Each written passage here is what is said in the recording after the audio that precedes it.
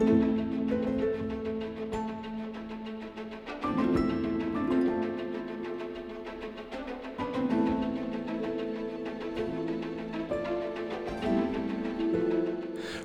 is all about allowing interesting people the opportunity to share their opinions and ideas.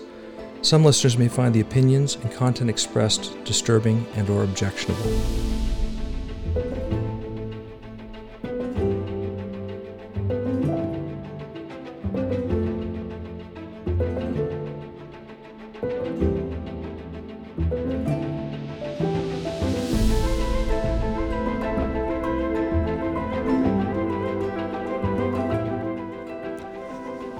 Hello everybody, this is Todd Fredericks. I am an employee of at least today I am, who knows about next week, I think I'll be an employee next week, of the Ohio University Heritage College of Osteopathic Medicine. And, I have learned over the course of my practice that people are generally complex things. That sounds pretty intuitive, but there's a person who's got a broken leg, and then there's the person who's got a broken leg in something else. And that something else has a direct effect on how they heal and how they recover from that. The something else might be that they're in an abusive relationship, or they don't know how to get out, or that they're drug addicted and they fell off a balcony. And the real root cause of their trauma was their drug addiction and being in the wrong place at the wrong time.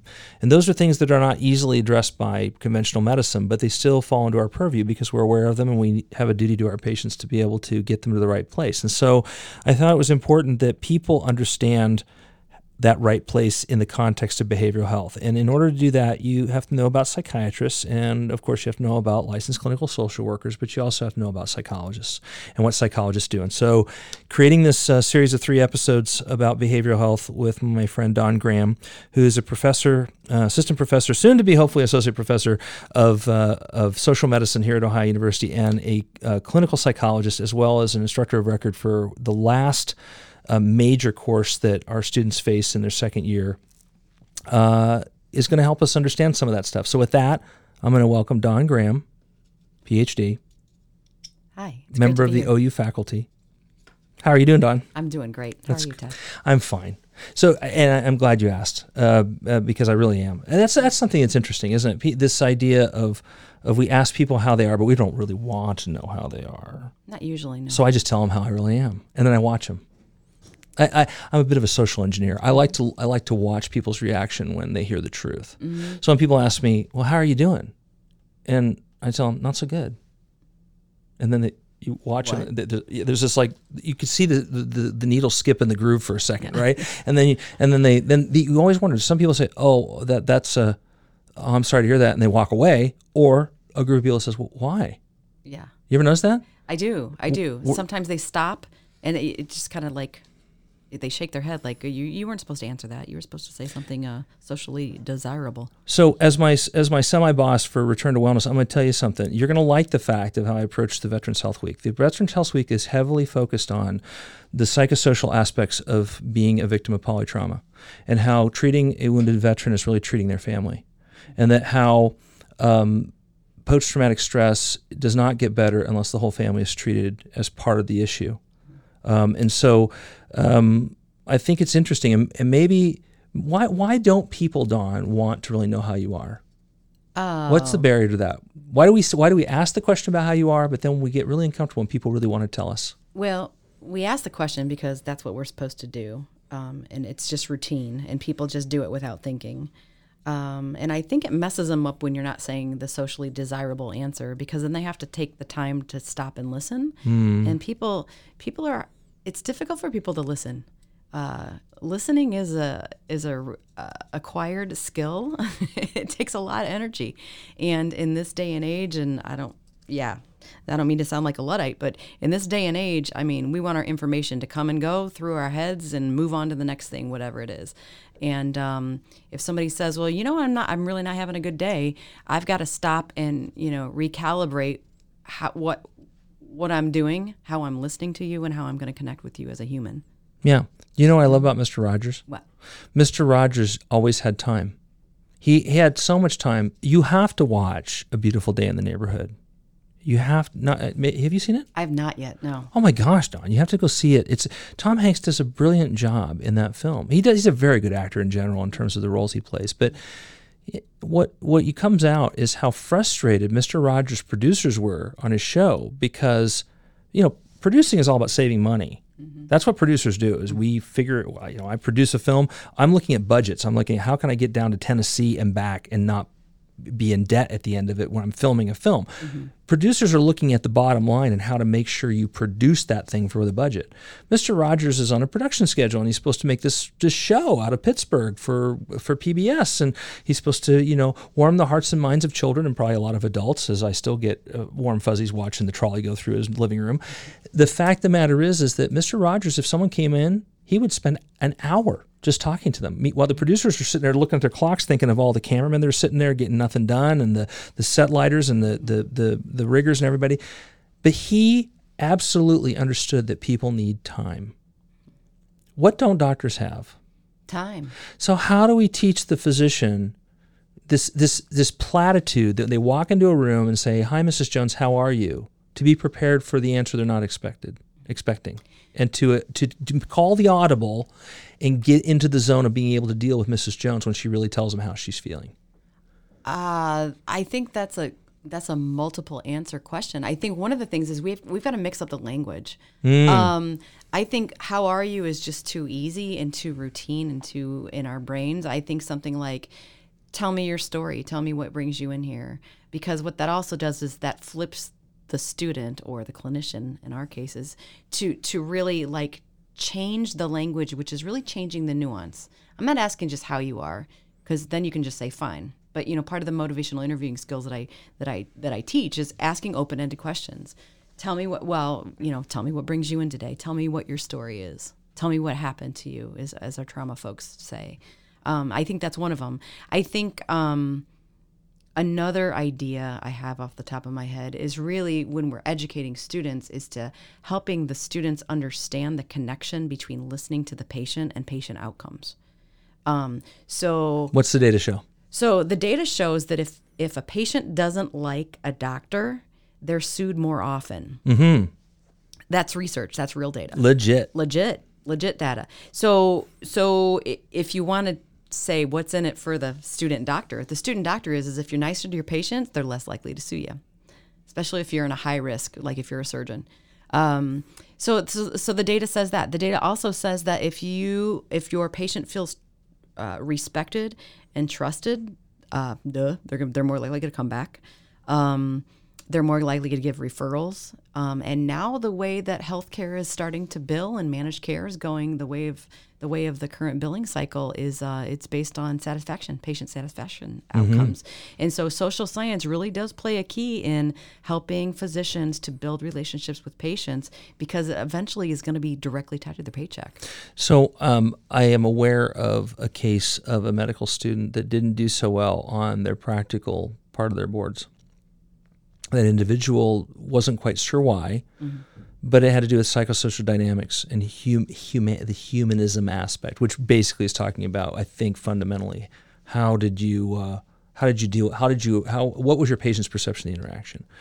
How do we, again, it goes back to that question, what are we doing as a school? And this maybe has implications about what happens in the clinical years of medical training, to take that student that is very comfortable around numbers and science and laboratories and turn them into a person that understands how to sit down, look at their patient in the eye, and listen to them. How do we train that?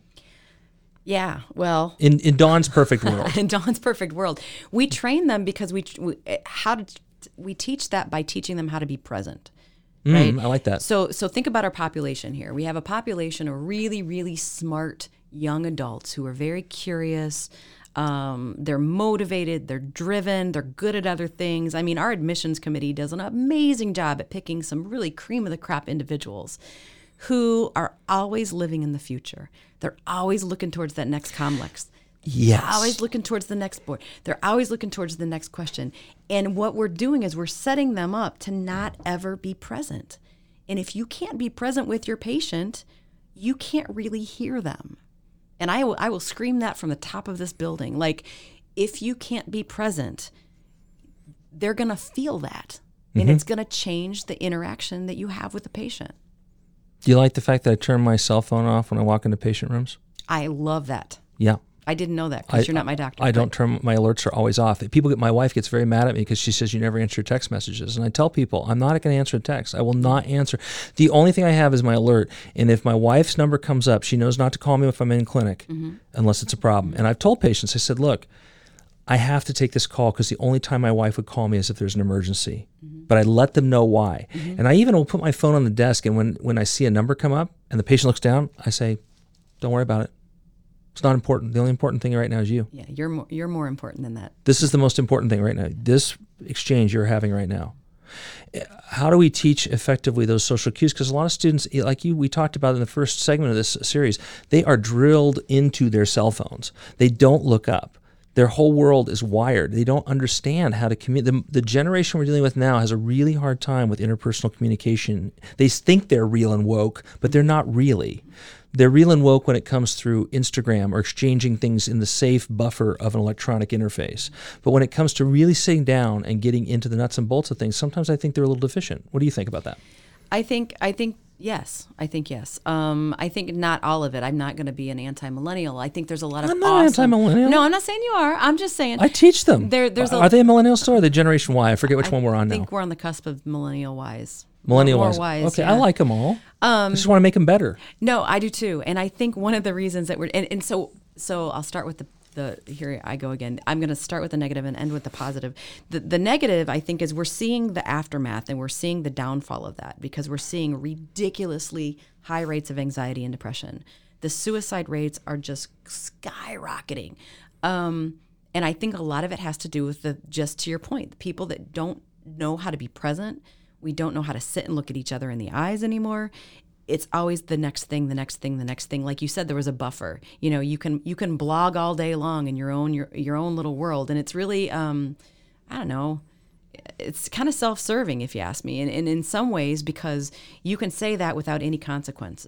Whereas if you're individually with a person and you say something inflammatory, you got to be ready for the blowback. And I think to the positive, the way that I think we try to remedy that is the more experiences we can give our students with real people, their CCEs, going out and giving back to the community, really talking and feeling safe to be vulnerable. Dr. Longenecker's RUST program, the Rural and Urban, the Scholars Pathway program, is really awesome because we put our students in uncomfortable situations, but they're safe. So they can, going back to what we said in the first session, so that they have the opportunity to screw up when it's okay to learn. Yes. And really just emphasizing that point. You don't need to be perfect. You need to know how to manage situations that are ambiguous. You need to know how to manage situations that are uncomfortable. You guys do an amazing job in your sim experience with our students with that. I think more of those... When are you coming back? You're only there one time. How do you even know what I'm doing? Back. I feel sad. We want you to come and watch more. I'll come back and watch more. Are you going to come back and watch more? Yeah. Okay. We're rolling out the new course I know right it's now. like you don't have anything else to do. Yeah. I know you don't have anything else to do in your life. But no, it was so much fun. And you can watch. Well, because Sarah's there. Well, and Sarah's just and she's crazy. A bowl of monkeys. She is. That is true. She is a bowl of monkeys. She is a bowl of monkeys. Yeah, Sarah's a bowl of monkeys. Sarah Atkins. PharmD. Are awesome. Phlegmatic pharmacologist. She's awesome. Yeah. Yeah, so I mean that kind of work, like the stuff you're doing in SIM, the stuff we're doing in CCEs, the really uncomfortable stuff that we put them through in labs, working with populations that they've never seen before, learning how to ask questions the right and maybe not so right way of people who they've never had experience with. And so the more that we can get them acclimated to be uncomfortable and learning how to, going back to the mend and repairs, like those nuances of relationships, they're going to be much more comfortable in the clinical setting. What's it look like in third and fourth year? How do we continue to build capacity? Because obviously, for people who don't know about medical school, third and fourth year are the clerkships when a student is in actual clinical practice every day in the hospital or in an office-based setting. In Dr. Graham's ideal world, what does it look like for the well-rounded medical student? That exposure to psychology and non-pharmacological behavioral health, what does that look like, that experience in the third and fourth year? That looks like a really strong relationship with our local behavioral health people. That looks like behavioral health primary care integration. integrating behavioral health into primary care clinics so that some of the structural barriers that are in place right now for patients, like I don't want my neighbor to see my license plate in the parking lot of Hopewell because they're going to think I'm crazy. Mm-hmm. If we can break down those kinds of very simple structural barriers and make behavioral health okay, and by behavioral health, I don't mean just behavioral illness either, but just maintaining behavioral health, and that, I liken it to, if I have a bad tooth, I don't go to my car mechanic. I go to my dentist who knows how to fix it and preventative care, and liken behavioral health to that. And it doesn't have to get bad before you need help. And I think that that's a common fallacy. So to your point, interprofessional education teams, working in teams, the ability to say, I don't know this, can you teach me something? With any other allied health professional, physical therapists, speech therapists. I mean, it's not just psych, but our pharmacy people, like people that know more than we do about other things. Yeah, there's a balance there that has to happen, because I deal with pharmacologists all the time. Every day I deal with the pharmacists. Mm-hmm. Every day, okay? And every day in my work I deal with psychiatrists. Mm-hmm. I don't deal with orthopedists every day, and I don't deal with, say, the audiologist every day. They're more specialized groups of people. Behavioral health is an everyday aspect of general medicine. If it's not every day that you deal with a behavioral issue, you will deal with it on an every other day, no less than once a week. You're going to have some kind of, if you're sensitive to what's going on in your patient population, in a general medicine spectrum, there's issues. So let me give you an idea and tell me if this resonates with you. 2 weeks in outpatient psychology, shadowing and sitting there and listening to what they do, and 2 weeks of inpatient psychology where you see what an acute inpatient psychiatric population looks like from the perspective of a psychologist. I think it's worth the month. I don't think it will ever detract from the overall quality of a physician if we train third and fourth years that way, that they have 2 weeks and 2 weeks to be in those worlds to see what those professionals are doing. Do you agree? In Don Graham's perfect world, absolutely. You think that's cool? Thank you, Dr. Fredericks. Yes, so, I think everybody should say that. So if I talk to the directors of clinical education at one of the rotation sites and say, yeah, I don't really think they need to do the pulmonology rotation. I think that maybe you can make that up with general internal medicine somewhere, or intensive care unit medicine. I really think they need to be with the psychologists, inpatient and outpatient, because of the nature of what family medicine really is. You okay with that? I would be. I don't know if the pulmonologist would be okay with that, but I think, well, and this is why, Todd. This is why I think it's important, because we automatically think that the population of people that go to the primary care doctors may or may not go to psychologists, but I would argue the flip side. There's a lot of people that psychologists see that never, ever go to primary care. Truth. And there's a lot of reasons why they don't go to primary care. A lot of it's culture, a lot of it's history, a lot of it's if you're in the slumps of a really awful, dark, major depression, you're not going to have the motive. You barely, if ever, have the motivation to go to your psychologist, much less your primary care physician. Mm-hmm. If you are a single mom who's working 2 jobs and feeding 3 kids, your health goes on the back burner. Mm-hmm. And so you might see a counselor when you take your kid to family therapy with the divorce that you're going through. Mm-hmm. So that means that your primary care doc goes on the back burner. So psychologists do, and behavioral health people see a large majority of the population that don't have a primary care doc, that only go to the ER when they really need to, which is not preventative medicine, which is the antithesis of what we're trying to teach in osteopathic schools. There's also fear too.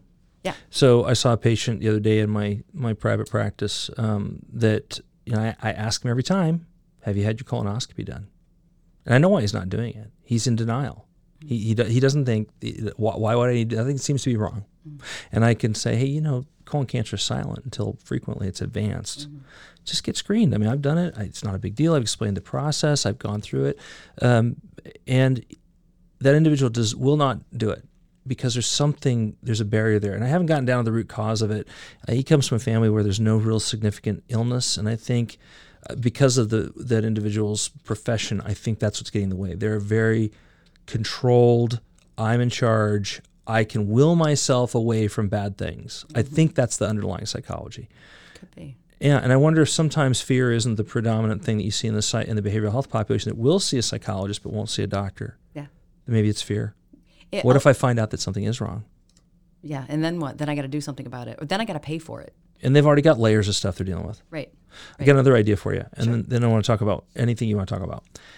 So I have this thing, and I'm putting this out onto the world airwave because I'll never get to it, but I really think this will be beneficial because I'm a recovering ER urgent care doctor where I saw tens and tens and tens of patients every day. And I had exactly 8 minutes and 20 seconds to go from opening a chart to finishing the chart, including assessment, diagnosis, and have a nice day. You need to see your family doctor, which 30% of them don't see family doctors. They come to the urgent care for episodic care. Mm-hmm. And I thought, what would be, knowing what the compliance rates are with patients, that it's only about 40% absolute compliance, I thought, what would happen if I could give a comprehensive history over the phone before a patient saw me? And then that was coupled into a word cloud generator that would generate themes for me and show me what the patient's weighting was of their concerns. Not what I thought, which is you're smoking, we got to get rid of your smoking, your diabetes under control. But by asking questions that I could then look at the patient's generated word cloud to find out what the issues were that they were really thinking about, like death of mom or addiction or those kind of things. Because I learned a long time ago, I can tell people to quit smoking until they're blue in the face, but if that mother's got a 30-something-year-old son who's a heroin addict that's living in their house, she is not going to quit smoking. No. And so I'm not sure that we're doing as good a job as we can with medical students, although I think, as you would say, we're getting better, to get them out of the, well, you're not doing what I tell you to, so I'm mad at you, versus why aren't you doing what I'm telling you to?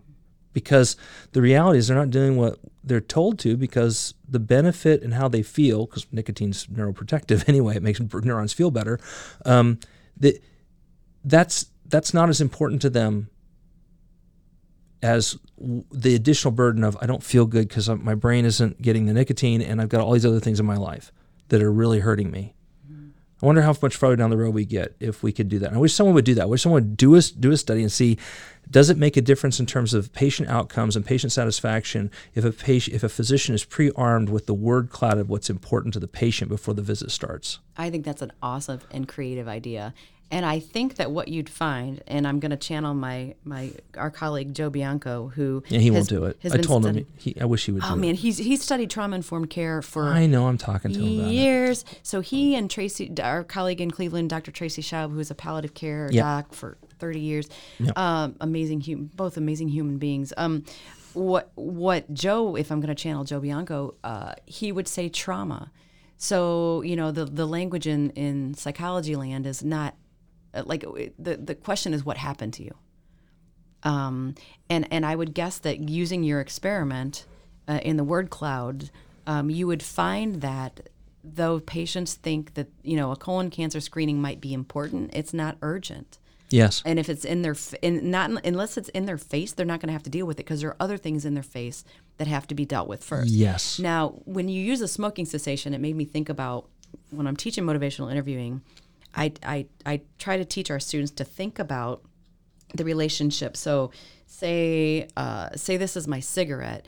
Think about, well, first of all, the research has shown and studies have shown, and we talk about the parasympathetic nervous system. I teach them how to regulate their vagus nerve. We teach them biofeedback, like all this cool stuff. This is why I got the best job in the world. But when you're talking about smoking cessation or lifestyle choices, so cutting back on sugar or cutting back on red meat or whatever, I don't know, pick your topic. But if you're thinking about cigarettes, if you took the study was done back, I believe, in the 60s, where they took 2 cages, one of them with a mouse and one with very regular shocks, small shocks. Mm-hmm. And then the other cage had a mouse with intermittent shocks. Mm-hmm. Now, the one that knew what to anticipate just got used to it and got immune to it. Mm-hmm. Okay, not good, but they were still used to the shocks and their cortisol levels evened out. Mm-hmm. What happened with the intermittent shocks, going back to the chaos theory that you're talking about, that we all live in chaos and there's no anti-fragility. Anti-fragility, and there's no really main homeostasis, but it's always changing, that the mouse in the cage with the intermittent shocks, if you put a piece of wood in its mouth, the cortisol levels dropped immediately. Why is that a piece of wood? Why? Because physiologically, we're pacified with something in our mouth. Whether it's food, whether it's booze, whether it's cigarettes, whether it's joints, whatever it is, it pacifies our brainstem. So I push our students a little further and think about, instead of going in, because we all get judgy, instead of going in and judging, oh, they smell like cigarette smokes, I don't know why, they can't afford their electric bill, why are they still smoking, why are they buying these Marlboros that are like $6 a pack, blah, blah, blah, blah, blah, blah. I try to think about, and I have our students think about, this cigarette represents a relationship. If you take away the judgy, take away the judgy factor for a second and think about the cigarette like a friendship. How would you describe that friendship? And then put that on the patient. Well, it gives me 15 minutes where I can step outside away from my kids. Or I've got a really demanding job and it allows me to 15 minutes to breathe, even if I am breathing in nicotine. I know it's bad for me, but my son, who's a heroin junkie, that's a worse problem. So I'll deal with that one first. Yeah. Because this is my only moment of sanity. And physiologically, overeaters, you name whatever the addiction is, there's a reason our brainstems do it. We're built to be pacified by stuff in our mouths, particularly.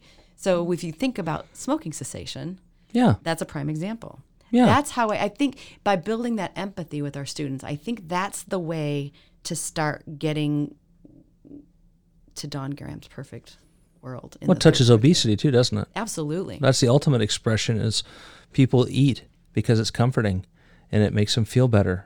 And yet they're dying from long-term consequences, diabetes and heart disease and everything else. And sugar is ridiculously addictive. It's extremely addictive, isn't it? Yeah.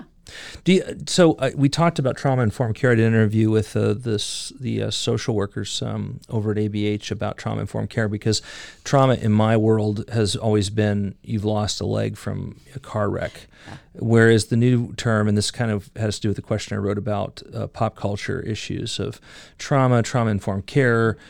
These are kind of the new shiny object that's come out in the last bit of time, which isn't to say it in a negative. It's to say that we're using a term I think is a difficult term because it sort of conflates a different perception.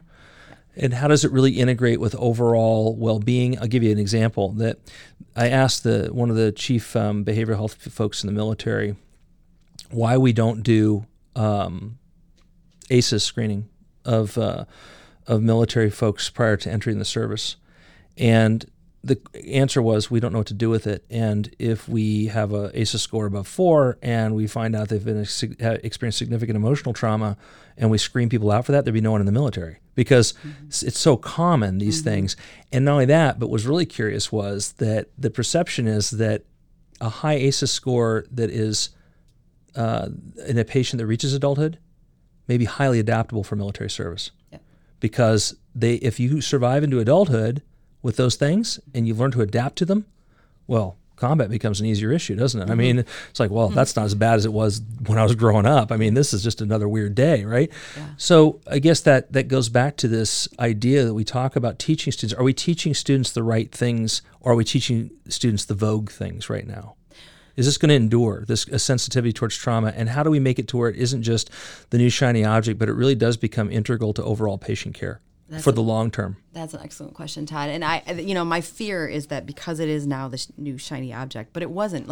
So the concept is not new.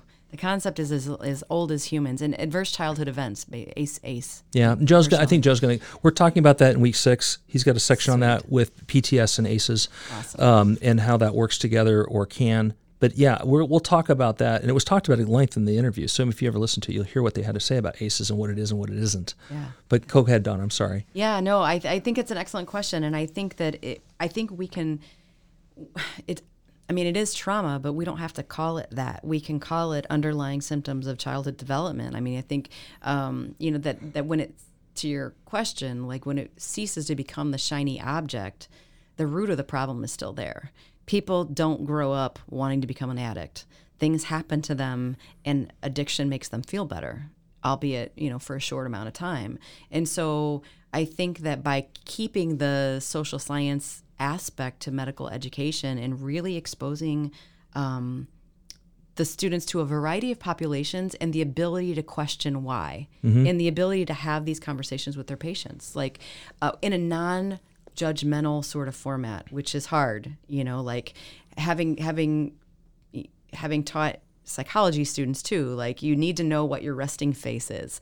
You need to not exhibit shock when you hear things that are shocking sometimes, because if you do respond in a certain way non-verbally, it will totally shut the patient up and you'll never hear their story. Yeah. Or if they even perceive that you might be judgy. And then teaching them our mistakes. I tell them stories about a problem that I was so scared because I had a woman that was coming in and she was an active heroin user, and I was young in my career, and it freaked me out because I was afraid she was going to die, even though that wasn't her presenting issue. I didn't address it. I got upset and I was like, if you don't address the heroin problem, you're going to die. She ran out of my office and she slammed the door, and I never saw her again. And it was a very poignant mistake in my career because I didn't take the time and I wasn't present with her. I didn't meet her where she was. And so as educators, I think, this is a little off topic of your question, but I think in terms of dealing with trauma and hearing stories, and our narrative medicine colleagues can talk for hours about this, but really understanding that each patient is just that, a patient. Anecdote. With a story.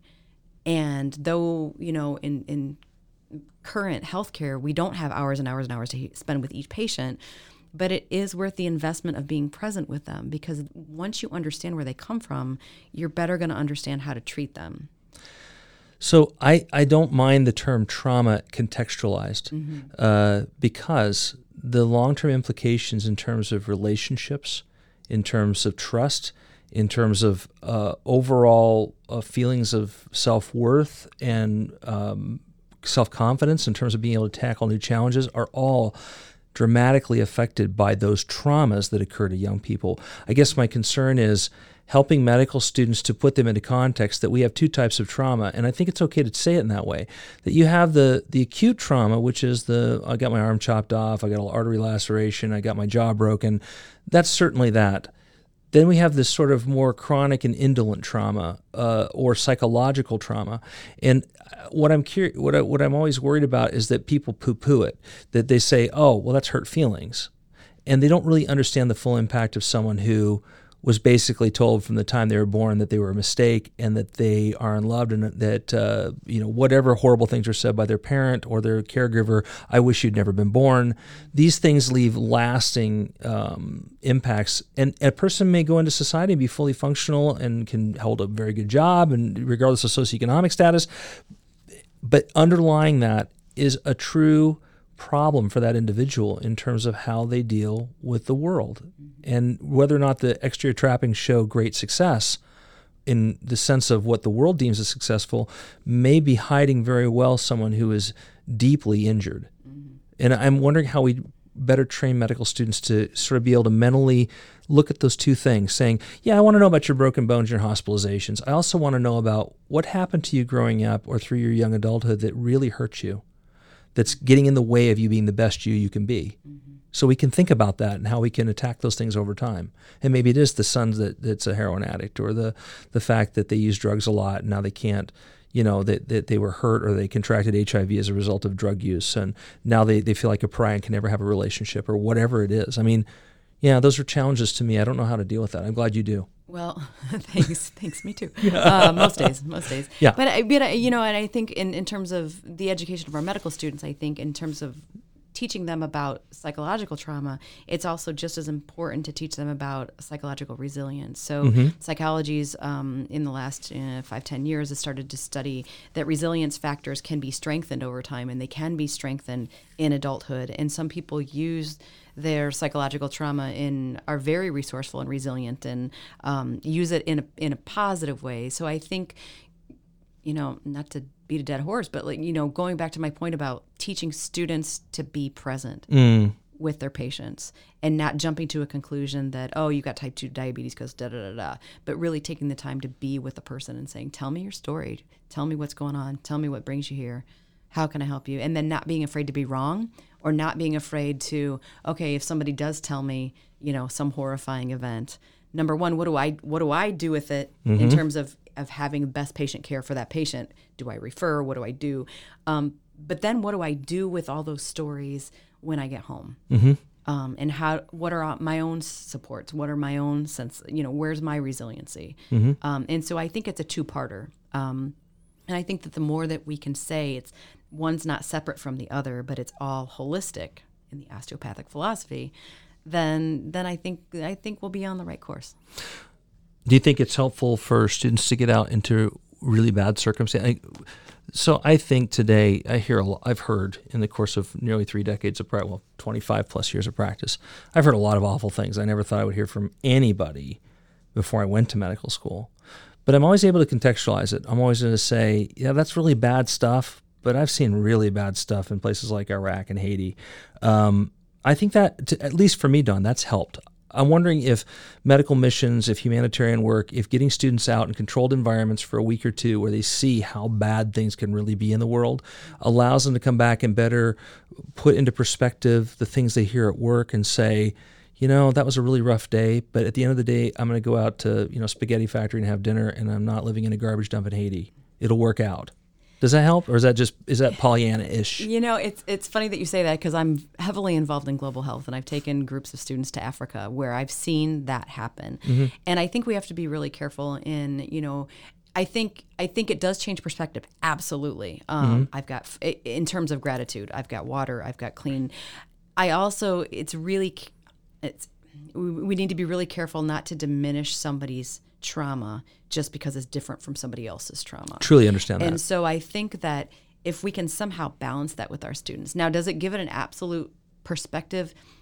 Absolutely. You in the places that you've practiced in, not to nearly to the extent, but in the inpatient psych unit, I saw things that I never thought I'd see, and that you can't unsee once you see things as a practitioner. There's tons of psychological trauma in those places. Yeah, and I think you can't unsee that. And I think by giving students opportunities to explore those places in a safe, controlled environment, so they get a little different perspective, it's absolutely invaluable. I think global health is absolutely invaluable, and I think it changes us as humans, not just as practitioners. Do you have daily debriefs when you take students overseas, where they get to talk about what they saw that day, sir, so they can? So you like critical incident stress debriefings? Yes. You think they work? Usually. Not always. Yeah, I wonder that's mixed. It's a different topic. People think differently. So some people need to simmer on things before they can come up with an answer. Mm-hmm. But I think it's absolutely critical, particularly in third world countries where we've taken students where they've seen things that they'll probably never see again. I think it's very, very important as a learning tool to debrief at the end of each day. Yeah. So Don, I know you have to go, but I want you to. What am I missing here in this discussion? Because we can do it again sometime. I just want to know, what am I missing that when you came in here, you walked in the door, hey. What were you? What have we not talked about? You thought you'd talk about. That's important to know. I think we could talk more about the convergence of physical health and behavioral health and social determinants of health and cultural factors. So I could talk more about the Appalachian culture and how that's different for behavioral health and physical health as opposed to, sub-Saharan Africa, as opposed to. I have an idea. That seems to me like a 5-question episode. Okay. You want to do a half an hour on that sometime? Sure. That sounds great. And maybe we air it later on, but when you have time, because you said you had a 3 o'clock. Mm-hmm. Do you have a 3 o'clock? I do. You do? I do. Is it going to be really that much more fun than this? No. But it is curriculum building. Well, that's true. And so after week 6, my bandwidth goes bigger. And maybe your bandwidth never gets bigger because you have a whole semester of this. But if you want to talk about that specifically and come back for half an hour? That sounds amazing. Let's do a half an hour. Sure. On Appalachian social determinants of health in contrast to other places. Sure, I would love it. I really like that idea. Anything else that isn't that involved? This is no, but I'll keep thinking about it. Did you have fun? This has been a blast. Thank you. Well, you're always positive. Are you just saying that as a platitude, like, have a nice day? Yeah. How are you doing? Yes, I'm doing great. No, I'm being present with you right now. Oh, you're being real? I am having a blast. Are you going to tell your psychology friends to listen to you? I will. I'm gonna share this podcast with everybody I know. I think it's awesome. Well, with that, I'm going to end segment 3. I want to thank Dawn Graham, one of our resident psychologists, and certainly an important person when it comes to instructing second-year medical students here at Ohio University Heritage College of Osteopathic Medicine. As always, I ask you to make comments, to give us feedback about what you liked or what you didn't. You can do that on SoundCloud. You can do that on iTunes. You can send it through email or through Twitter. But with that, I thank you for half an hour or so of time you spend listening, and I really appreciate everybody that listens to this podcast. And with that, I'll say thank you, Dawn. Thank you, Todd. You're welcome. Have a nice day. Everyone out there. Bye.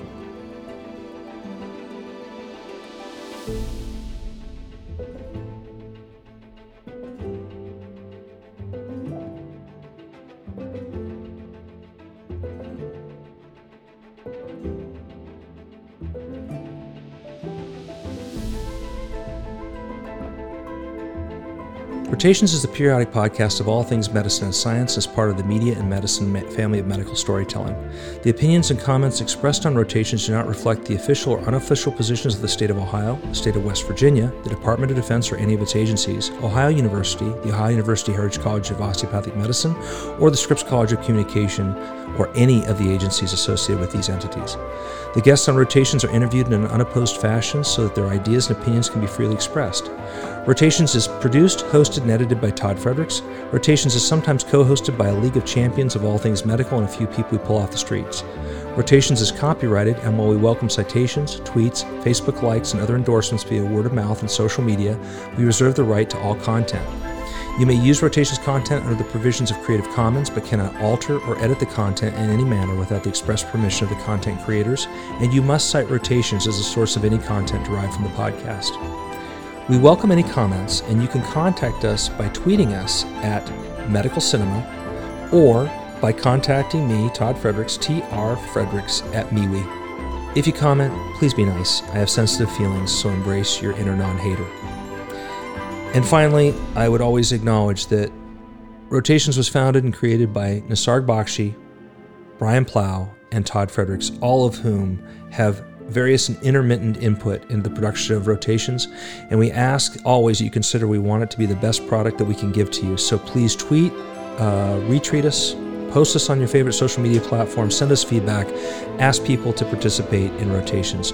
We would be grateful for that. It will improve our content and make it a better experience for you. Take care.